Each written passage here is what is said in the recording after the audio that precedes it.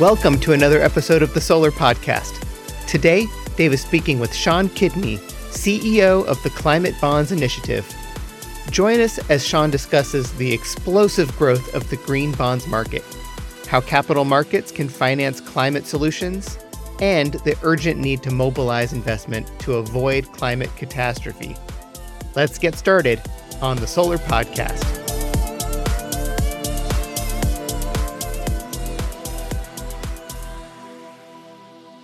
Well, I'd like to welcome everyone back to the Solar Podcast. I'm Dave Anderson. Thrilled to have with me today Sean Kidney. So Sean has, for the last 10 years, actually longer than that, been leading as the CEO the Climate Bonds Initiative. We're going to want to talk about that. The podcast, we've talked a lot with different people that have been impact investors.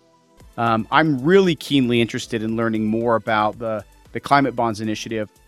Sean is very well published. He can be found all over the internet. He's spoken all across the world. He's a frequent speaker on climate finance, on green bonds, and other major conferences globally. He also has a professorship at the University of London. He's an advisor and a board member to many different organizations and an absolute all-around expert. So one of the things we're certainly going to talk about today is the IPCC and the guidance that we've received from the UN or from the IPCC, and he's been an absolute expert on that. I've had the wonderful opportunity of hearing many different speeches and conversations that he's had on the internet, and thrilled to have him on the Solar Podcast. Sean, welcome to the show. Jesus, after that kind of intro, thanks for having me on. You bet. Well, I'm sure I'm missing some spots. Obviously, I know the last 10 years of your career fairly well, but maybe you can give us a little bit of background about who you are, maybe just personally outside of just the professional side. Look, I'm a guy that spent most of my life being a social entrepreneur in Australia, and I had a midlife crisis. At the age of 50, a few things happened to me just before I turned 50. One of my businesses went under. That was pretty bleak. I thought, oh God, so have I lost my touch? My father died. That was hard. I had a distant relationship, but in fact, one of the things I did is when I went he was in a small country town, I took a few books when I was told he was unwell because I didn't know how long it'd last. One of those books was the Proceedings of the Exeter University Conference on Catastrophic Climate Change, chaired by the Prime Minister of the UK, Tony Blair, at the time. And I read this thing. And, you read science papers after science papers after science papers, like a thick book. And I kept thinking, is this really what they're saying? I have to read it again. God, I think this is what they're saying. And I came out of that, you don't get the time in most lives to really read on this. And there was nothing else to do with a small town when my dad was asleep or unwell. So, I came out kind of thinking, oh God, we have a bit of a problem, like a really big problem, because they're really talking about the extinction of human species as a reasonable risk. That's what it came out. So that was the next crisis I had. Oh God, so what do I do? 50, I have 4 daughters. I mean, there's a future. And then I came back to home, went for a hike in the country, came back, and I had a stroke. And I found myself in hospital. And I thought, and one of the things when you have a life-threatening experience is it makes you think, right? It makes you think, so, oh God, so what is it I want to do with my life again? And because let's face it, I could die at any minute. This is probably it, this next minute. So I better make the most of it. And that led me on a journey. And my journey made me get to the stage where I had to give up everything I was doing, and I had to focus my life on doing what I could do in my little skill set to try and address this, what I consider freight train coming down the tracks at us real fast. And that led me to this. Now, what do you do? Into the question. My professional expertise has been a social change strategist, work in health campaigns, anti-racism, stuff like that. So I used those skills. I spent a couple of years researching. I'd done a lot of work for pension funds, and I had this view, which has continued to be affirmed, about the importance of a differential ownership of capital in society. We've managed to create in the last 70-odd years these large pools of long-term capital which sit beside the previous owners or the legacy owners of capital, the vertically integrated banks, the rich people who tend to play the market in short-term horizons. But these pension funds, by fiduciary duty, by DNA, they have to look 30 and 40 years out. And the crisis of capitalism that we have is short-termism triumphing over long-termism. Climate change is a long-term problem which keeps getting whacked on the head by, hey, I might make a huge profit on an oil find in the next 3 years. Oh, I'll take that opportunity. And that tragedy, if you like, of the difference in long-term and short-term horizons was really what struck me as the biggest problem and gave me the sense there was an opportunity if we could mobilize institutional investors who, by the way, it turns out, without them realizing it, own the planet. They own everything. There's $130 trillion of these guys floating around, but they're just not using that ownership in a way that properly meets their long-term objectives because they're using old-fashioned tools, short-term tools of the market. And that got me going. And I thought, well, this is a way of bringing a different power block to market. Because, our societies are really run by the elephants of industries, jostling against each other, pushing each other around, and so on. And, I had a friend who was the treasurer of a state. And he said to me, Sean, for every guy that wanders in talking about climate change, I've got 20 guys coming in talking about coal plants and gas plants and fossil fuels and so on. And they're really good. They know it. They've got a really great story for me. And, it's hard. What am I going to do? And it made me realize we've got to bring other people into the room. So this particular sector is in bonds, 60 to 90% invested in bonds. If we don't talk bonds, we're talking out of our hats. That led me on this journey, which involved publishing a strategy, a discussion paper, and then eventually, when no one else would pick it up, launching an organization in 2009 saying, bugger it, I've got to do it again, another serial entrepreneur job. And you know what? We've been pretty successful. Well, been a bit of a surprise. We've grown a market which is about $2 billion in 2010 to $4 trillion now globally, and still growing, up and down as the global markets changes. And we've managed to get, well, if you look at our partners page on our website, we've got most of the world's major brands involved. Just thinking, whoa, and we've managed to do something, which was the essence of what we're trying to do.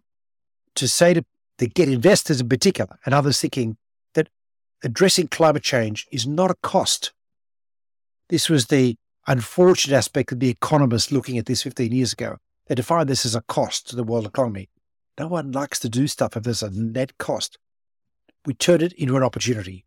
And nowadays, green bonds, green finance, investment in the transition are seen by investors globally as the biggest opportunity they face.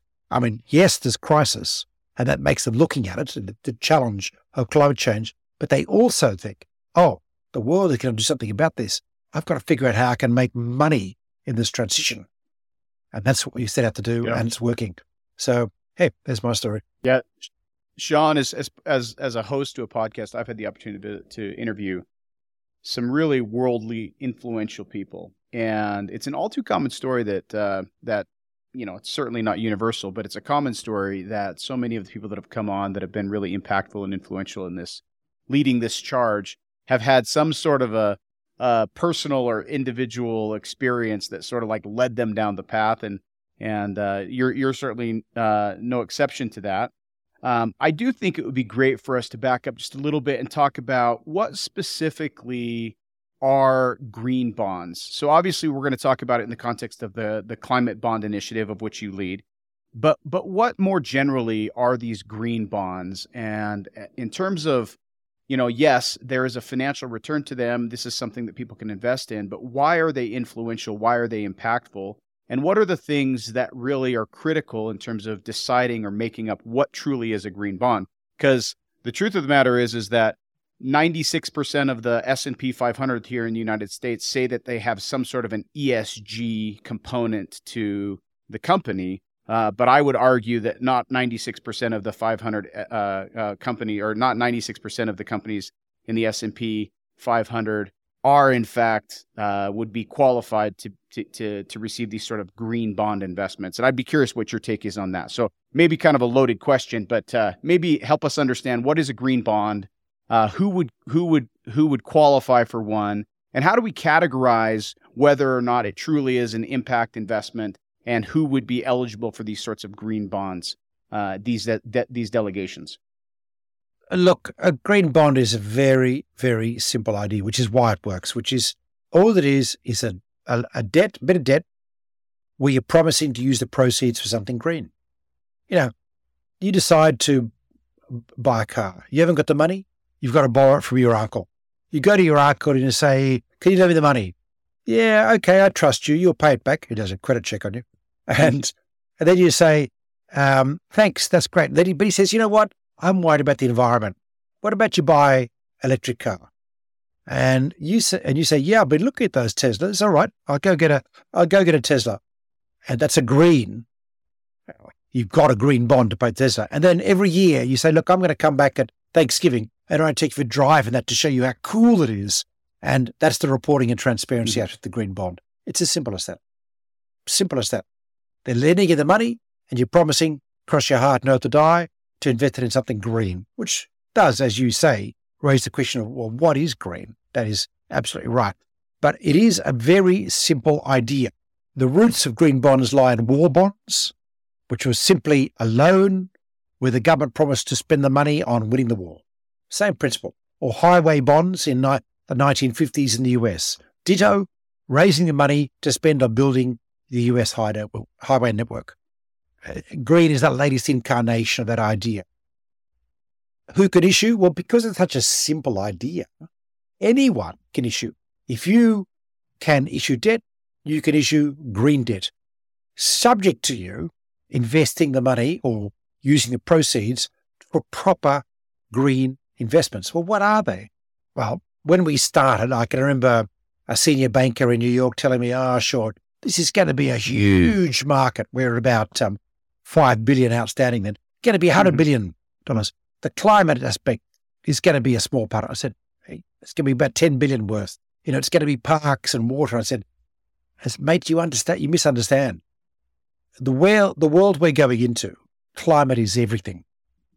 Climate has got to be the filter on which we look at how we run our societies and how we build our economies, because it's going to be the dominant environmental issue for everything and the dominant impact issue. There's a resilience agenda.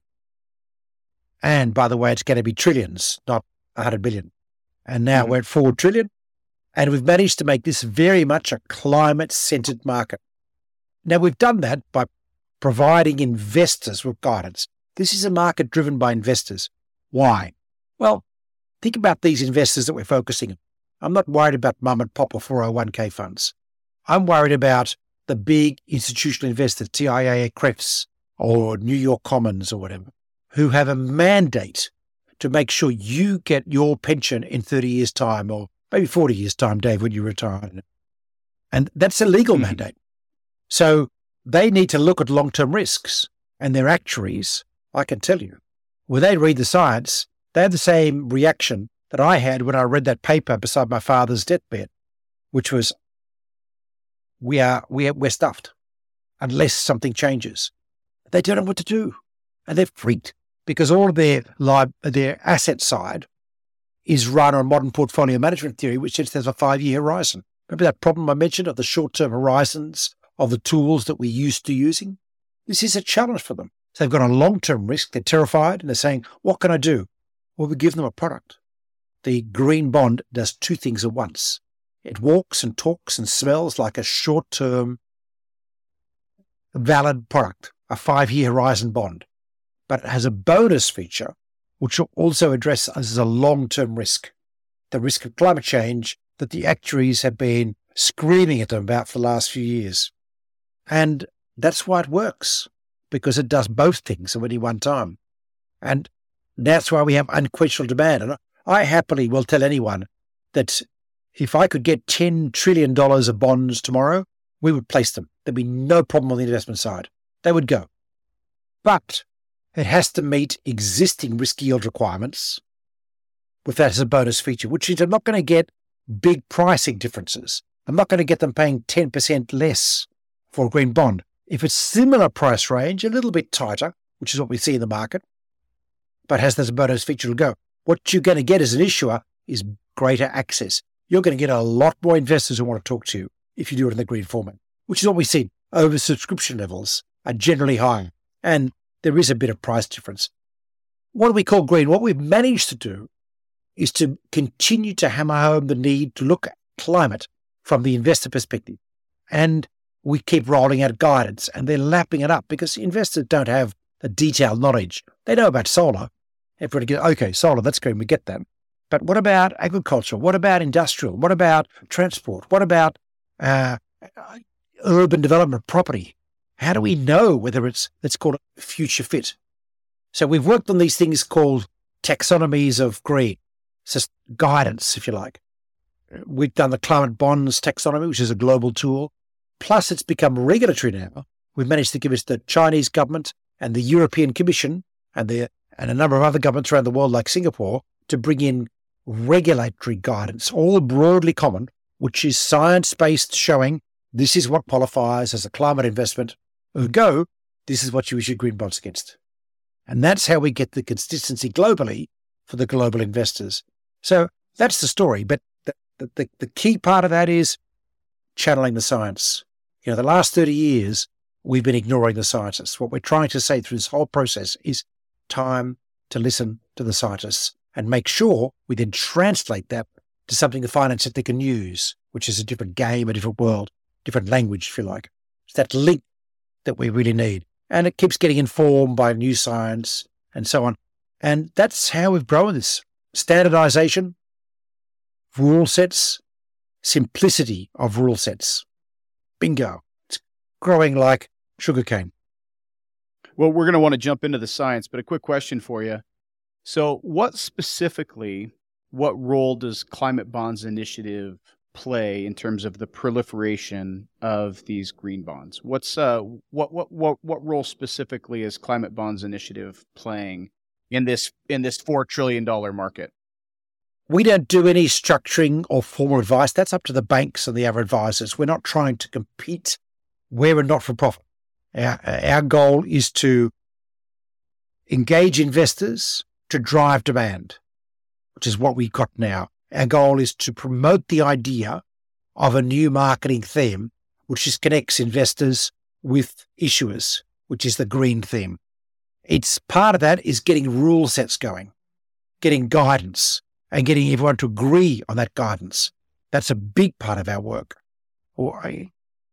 The area we're doing most work on that area at the moment is around taxonomies and guidance. So we're working with governments all around the world about what are rule sets relevant to that country that will also be internationally compatible or compliant. But we also work on policy. So, we've now got a multi-trillion-dollar market. Corporations and governments are saying, hey, I need some of this to address my climate change objectives. How can I get hold of it? And we've got a whole toolkit on our website called 101 Policy Ideas to Mobilize Sustainable Capital, which is specifically designed for ministries of finance, clever things they can do, low cost, fiscally efficient, to get capital moving, to invest in solar, for example. To build it. What are some of the examples of some really simple ones and some maybe more like hot takes, ones that you think people hadn't really thought of that maybe are maybe a little bit more avant-garde, or things that you think are maybe more creative that could be really impactful? Look, let's take our central bank work. We've been working with central banks around the world. What can they do? They could bring in risk rating differential for the capital ratio requirements of banks, so that if a bank holds a green bond, it gets a higher leverage ratio. So the Hungarian central bank and the Chinese central bank have done this at the moment. So on. All central banks could theoretically do it. That's sort of a gentle tilt on the playing field, a gentle tilt towards green. Amazing how powerful that is. We can do preferential asset purchasing. The European Central Bank, in its quantitative easing program, had a bias towards green. It built up a bigger green portfolio than others. Simple idea. You could actually mandate, if you wanted to, as in some countries is being considered, that they need the insurance funds and pension funds have to have a percentage of green bonds and so on. Well, there's different takes. You could simply improve the risk profile preferentially of green through things like blended finance. So that could be development banks getting a mandate to provide guarantors or partial guarantees for green bonds. Hey, that's happening. The World Bank, the Asian Development Bank, and multiple other banks are doing this already now. Just in the last couple of years, they started stepping up to the plate. You could ask that every investment in different sectors be be screened through a climate filter. Well, the European Investment Bank has got a mandate now that 50% of all its investment, it's the world's largest international investment bank, is climate. And the other 50% has to be climate resilient. That is, it has to be designed in such a way as that as climate impacts start hitting us, they will not be knocked over. This is, they can't build anything that's against the climate goals. These are the changes that come, because when that happens, that means they're getting cheaper capital for projects that the private sector can't finance on its own. The private sector can come in behind them, and knowing that the development banks are taking the risk piece. We can do a lot of that sort of stuff. We can bring in simple rule sets in energy policy in the solar industry. The thing that drove the growth was the German government, thanks to a Green Party, bringing in a feed-in tariff in 2001, which is essentially no cost to the Treasury, a program of ensuring massive demand for renewable energy. That, picked up by the Chinese in 2006, every year since then, China has invested more in solar and wind than any other country on the planet, including this last year. That has driven volume production, which has driven down the cost. There's so much that states can do. So much. Yeah, of course. So I love all of those policy ideas, actually, ones that I hadn't even thought of in terms of providing different leverage mechanics for these sorts of investments at the federal bank level. I'd love to get, and this is one that I'm particularly interested in, is in terms of the taxonomy. Give me an example of some of these categories and how you're sort of categorizing these different green bonds and why that matters. Well, what we're trying to do is to map out what are priority investments to address our climate challenges. There are some big challenges. We've got to get emissions down 55% by 2030, according to the Intergovernmental Panel on Climate Change. What does that mean? Well, it means some stuff actually doesn't count. So you're screening stuff out. And you're identifying something. Gas, for example, is not a transition fuel. The International Energy Agency has done modelling on energy system transition under 1.5 scenario, and they've said very clearly there can be no new fossil fuel of any kind to meet the 1.5 target. Okay, take that on. Therefore, that's excluded. What could we do stuff with existing fossil fuel? Potentially, if we are reducing emissions in assets we're sweating without increasing their life, yeah, there's some complications. We look at those sort of things. We look at industry. We've published criteria for the steel industry, what it looks like in an industry that's changing quite quickly, very quickly, moving towards green steel. What do the investments qualify? Well, I can tell you that electric arc furnaces qualify. Why? Because they're recycling steel and reducing the need. We don't need coke and coal to do that. Electric arc furnaces, incredibly important. In the US, we could actually meet most of our steel needs by dramatically increasing recycling instead of leaving it in junkyards floating around. In places where we have to have new steel, like India, we need to use hydrogen, direct reduction iron generation. So, and companies like Reliance and Adani in India are doing that right now. Hey, that's green, and that qualifies. No fossil fuels, etc., etc. So in every sector, in energy storage, in electricity grids, in buildings and cities, which have got to become way more efficient between now and 2050, you look at what qualifies now. In many cases, what are the moving goalposts to get to where we need to get to by 2050? And that gives you a rule set. Agriculture, transport, shipping, aviation. I can tell you, kerosene in planes doesn't qualify. But if you are moving towards sustainable aviation fuels, we need that. That's the way we can shift the aviation industry quickly. I will regularly tell people we could shift the bulk of the modern fleet to sustainable aviation fuels in a 10-year period with a really major investment in the right kind of sustainable aviation fuels, because every plane built in the last few years can take 100% sustainable aviation fuels. Who knew? Well, that's why we have rules and guidance out there. And that's saying to investors, by the way, two things. If you're concerned about making sure your investments are in a future fit, in line of where the world's going, here's a universe, a sandbox to play in, which covers the bulk of the economy. But also, we all know now the world is changing. I don't meet a major investor in the world who doesn't believe the future will be green. It's just a question of how and when. And how do they pick winners? This is a clue to the winners, because if you're investing in these sectors, it doesn't remove risk. I mean, you can still get management that messes it up, right? But on balance, this is lower risk because this is stuff the world is going to need, come what may, and governments are starting to preference it in different sorts of ways. And that drives this sense that I mentioned earlier, this sense of opportunity, which is really what we need.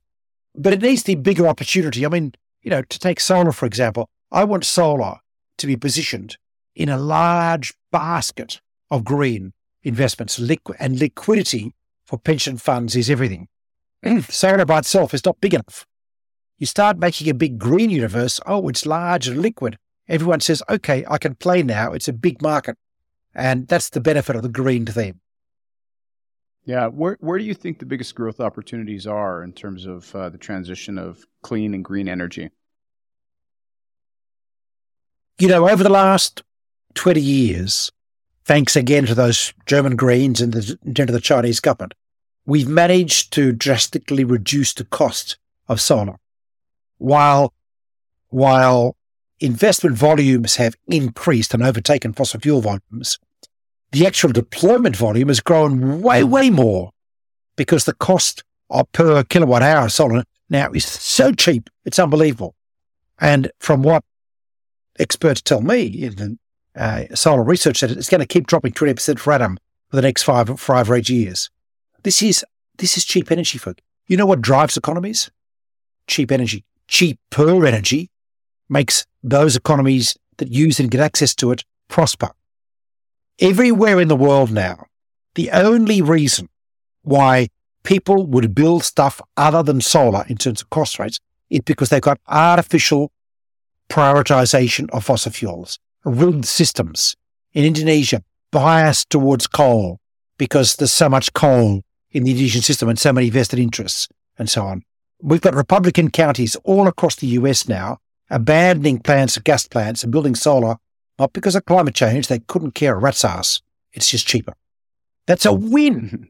That's an extraordinary win.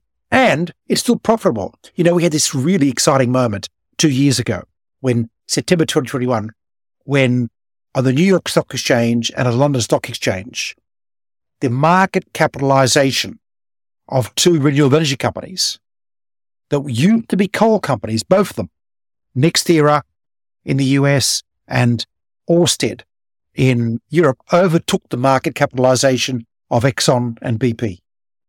When I was a kid, Exxon was the biggest company in the world. Me too. Yeah. And that's the excitement of this opportunity. You can make money on fossil fuels, and it's going to go up and down. If you were investing last summer, you'd make a lot of money because of the crazy price gyrations. But if you want to ensure long-term sustainability of revenues, as our pension funds want to, there's no doubt we should be putting in money. Yeah. No, absolutely. Yeah, I think... What did ask you a question, Dave? I just suddenly realised. Energy storage, grid investments, hydrogen, green hydrogen, which is booming now thanks to the IRA. It's going to boost. Electrification of cities all over. You can, everything from induction stove tops to electricity-powered air conditioning systems, etc. Anything electric is going to be a boom industry in the next 10 years. Yeah.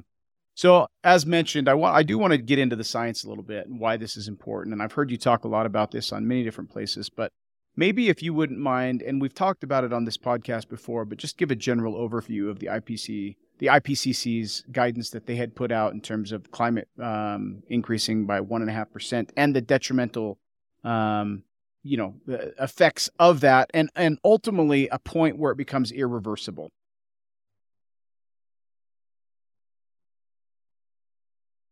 The science has been very consistent for 30 years now in one key thing, very, very consistent, which is that the increase in emissions in the atmosphere, which are, by the way, currently at the highest level ever experienced by humanity while we've been alive on the planet, and are continuing to increase, create huge risk virtual certainty of drastic changes to the climate. Now, we're going to go into those drastic changes, if you like. But some things do change. Up till 5 years ago, most climate change scientists were saying, if we could probably go to 2 degrees and we'll be okay. Warming, that is. They're now saying they were wrong. That the changes we're seeing in the Earth systems as we approach 1.5, which we're going to meet, according to the World Meteorological Office, by 2027, are so severe that they've had to revise downwards the tolerance levels, that above 1.5, we are dicing of death. Now, let me explain a few things that's going on here.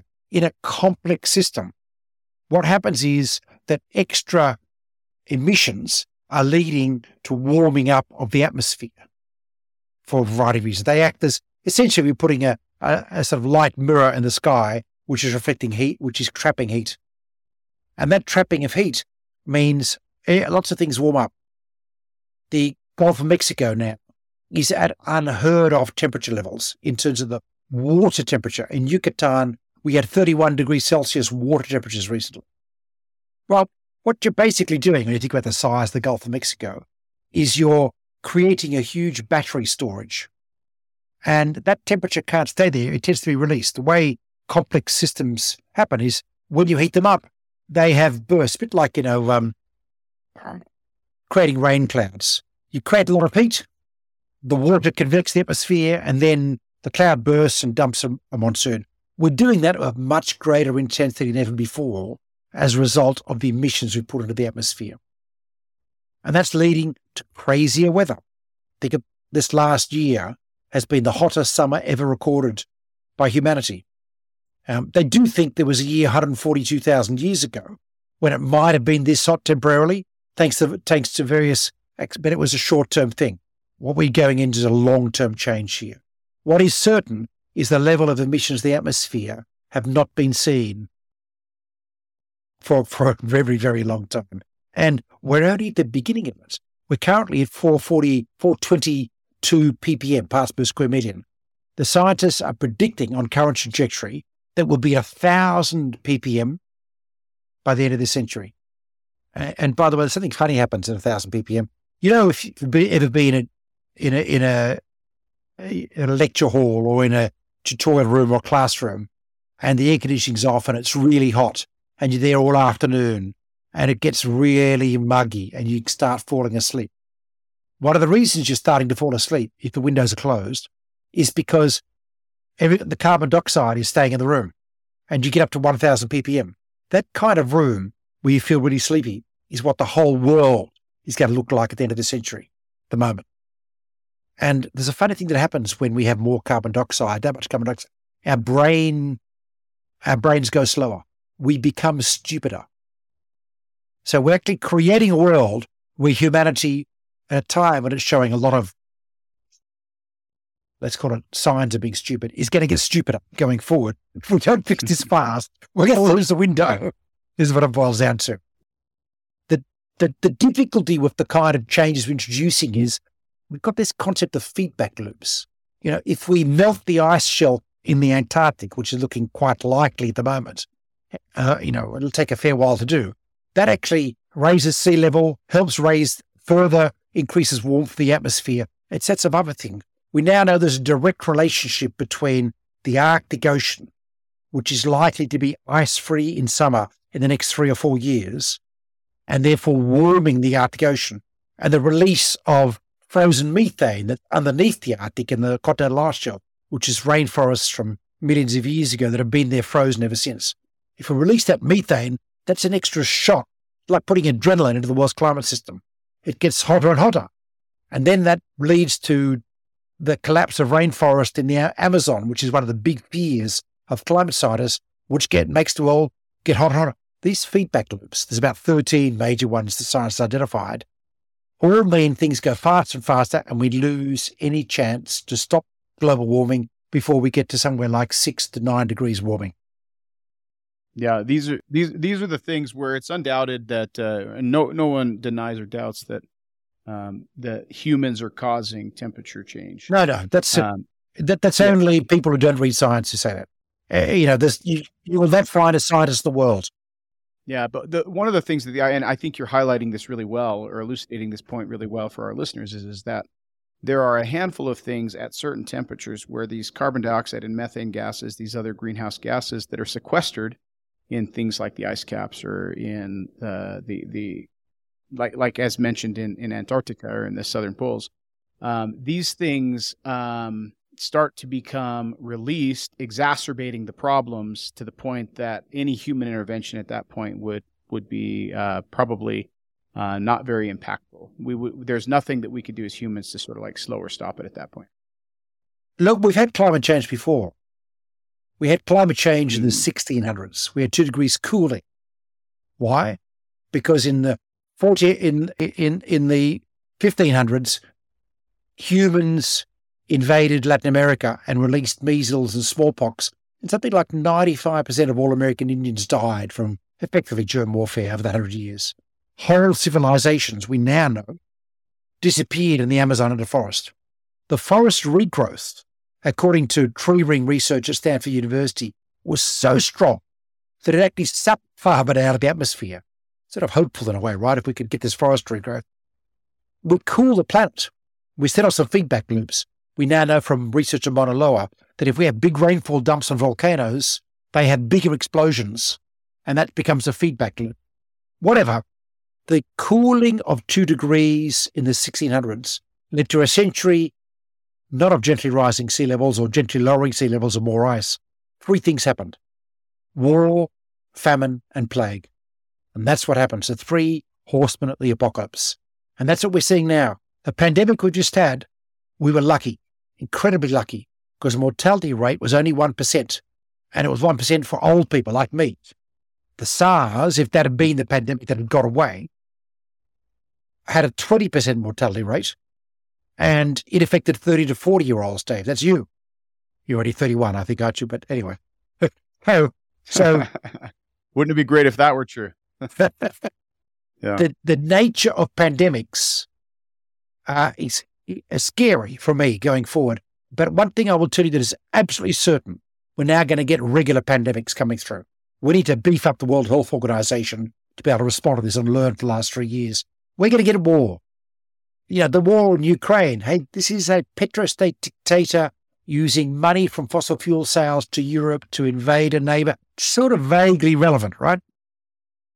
Let alone we're going to get conflict over resources going forward if we don't manage it properly. And famine. Well, we had some famine appearing as a result of the war, but we're going to get different sorts of famine. We're going to collapse of crops. To take Mexico, for example, that eats maize. We now expect to see quick and drastic changes in the growing range of maize. It's going to be harder to grow maize in Mexico. They're going to have to think about how to quickly shift to other crops, or else they're going to have crop failures before they learn it. We're going to get these outages. We're going to get famine unless we learn to share our food around the world, which is a bit of a new idea for us globally, right? Except in times of peace. This is what we're going to see this century. So we're in a race now to get emissions down as quickly as possible to stop runaway climate change. That's step one.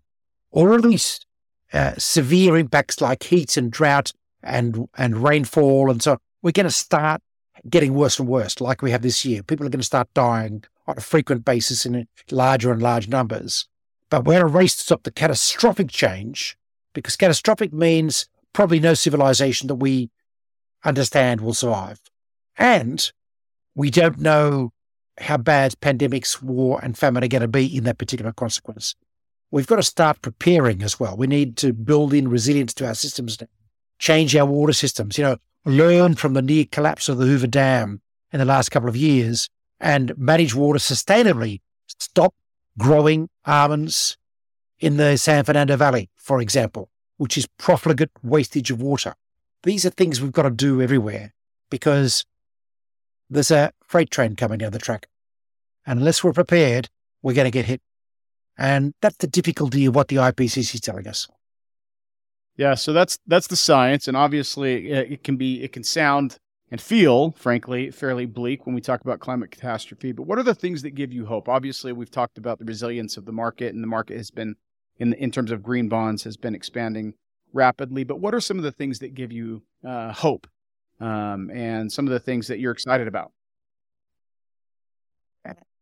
And David's really critical that we remind ourselves of hope.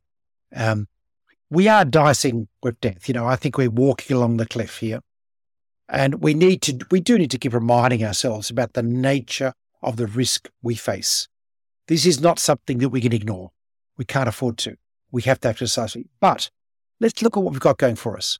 The first thing is we kind of know what to do. We have the most incredible scientific predictive capability. We've never had this before. We can now tell if we're going to do something, what's going to affect us again. We've got to learn from that and use that. It's not perfect, but it's pretty good. We have technological solutions. We know we've got all the clean energy solutions we need on the planet. There's no R&D required. Sure, R&D will help reduce cost, rollout. Actually, we could do it all tomorrow. If we were in a war situation with guns pointing at us, we would do it. We know that, right? We absolutely understand what we've got to change around agriculture. We're just not listening to the scientists yet. And that's what we've got to start doing in every aspect. So we have the solutions. We know it's going to be a huge capital investment pipeline cost to do this. Some $90 trillion has got to be invested between now and 2040 in the wide range of solutions that are in front of us. But this is where I get really hopeful and really excited, because by some extraordinary feat of luck, we have the capital. We have a world of washing capital. We have more capital on the planet than ever before in the history of humanity.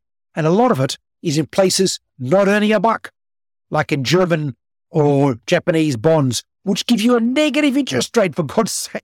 I mean, what the hell is that?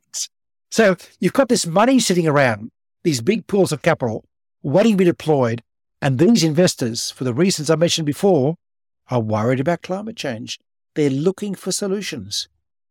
We can make this work. I mean, we've got to get the tap flowing quickly and get it moving. There's an old metaphor from petrol cars. When I was a kid, when you ran out of petrol, you put a plastic tube into the next car and you sucked it out. You got the petrol flowing between two cars, and it worked. It worked. Well, we kind of need to have green, get the money flowing, and then it'll start working. And that gives me hope. And the green bonds market, which is in a way just an indicator of investment, it's proof of concept, if you like, shows that we can make this work. So my big problem now is not getting demand by investors. My big problem is getting people to focus on green solutions and get the financing instruments out there, get them issued, and allow us to place this money, get the deals on the table. I spent a lot of time saying to bankers, I know this sounds way weird after 2008 when they were the villains, but now we need you bankers to be the heroes. You've got to get the money flowing. You've got the skill sets. I've got the money over here. I've got the solar plants and all the others over here. Bring them together, please. And please do it very, very fast. Yeah. What are the last and sort of like final takeaways you'd want our listeners to sort of like think about and maybe underscore the points that you've already made? I think you've made them all very eloquently and very effectively, frankly. But what are sort of the last sort of like parting thoughts that you'd want our listeners to sort of like, really take in and think about, and ways that they can individually, because obviously you're talking about globally, you're talking about world markets, you're talking about governments. What are the things individuals can do and the takeaways that individuals should take away here? Well, changing my life, eating less meat, more vegetables, flying less, is all useful for being virtuous and moral, but that's not going to change the world. What changes the world is systems. So our job as individual citizens is to make sure that the systems that we rely on, that we create wealth from, are repurposed to be fit for the future. So we need to get the system operators focused on this change. That means the big corporations. That means governments around the world, state, municipal, federal, central banks, and the like. They're the ones who have to start thinking. we can do this without this being an extraordinary pain. We can do this with something different. It's sort of a lesson from 1932. When the crash happened in 1928, the first reaction of Herbert Hoover as president was to contract, to stop spending. We learnt the hard way, Keynesian economics, if you like, that when things go south, we actually need to double up our efforts and do more and spend more in a way that will create productivity, to invest in the Tennessee Valley scheme, for example. That helps kickstart the economy. That's what we've got to do now. We need to invest in creating a green future as quickly as possible, knowing we've got the money, and create what is actually going to be the biggest investment boom the world has ever seen. If we make this change, if you start looking, when you start mapping out all the things we've got to do in the next 20 years, it's a huge agenda, all of which can be designed to be investable, all of which is going to help create jobs, create wealth around the world, create a society fit for our kids, both in terms of earning capacity and not polluting, and where the temperature is not going to kill them. And when you think in those terms, you sort of think, this is the opportunity of the millennia. Now, I know it's a problem. If we don't take this fork in the road, therein lies Mordor. Therein lies hell and Hades. But if we do take this turn, we create a different kind of world. We create a world where we can live in that will also create wealth and create jobs, because the CapEx is so vast. It is so vast. There's going to be investment opportunities everywhere. And we're seeing this already in the CapEx boom that's being triggered by the IRA in the US, and how it's creating jobs across the southern US in particular. That's the first thing I'd say. This is an opportunity. This is not a horror if we do it right. But we do have to do it right very, very fast. And we have to do it together. This is a global threat and a global opportunity. It's not going to work just to do it in Mexico or Alaska. We have to hold hands on this one.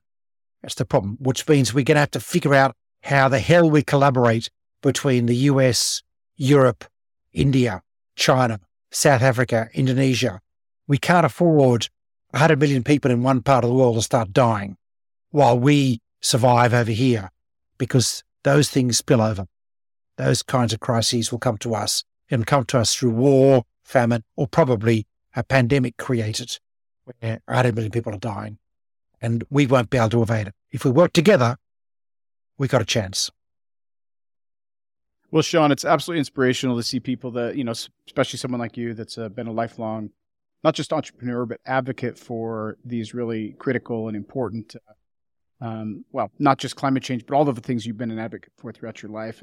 And at the Solar Podcast, one of the things that we really love is to meet entrepreneurs that are using real world market opportunities to make a change and make an impact. And Sean, I think you encapsulate that really well. Thank you so much for coming on and speaking with our listeners and helping to educate us on things that are happening globally and worldwide to make an effect, to affect a change that really is to the benefit of us, certainly now, but more importantly, to the benefit of the future generations as well. Sean, thank you so much for coming on. Thanks so much for the conversation, Dave. I really appreciate it.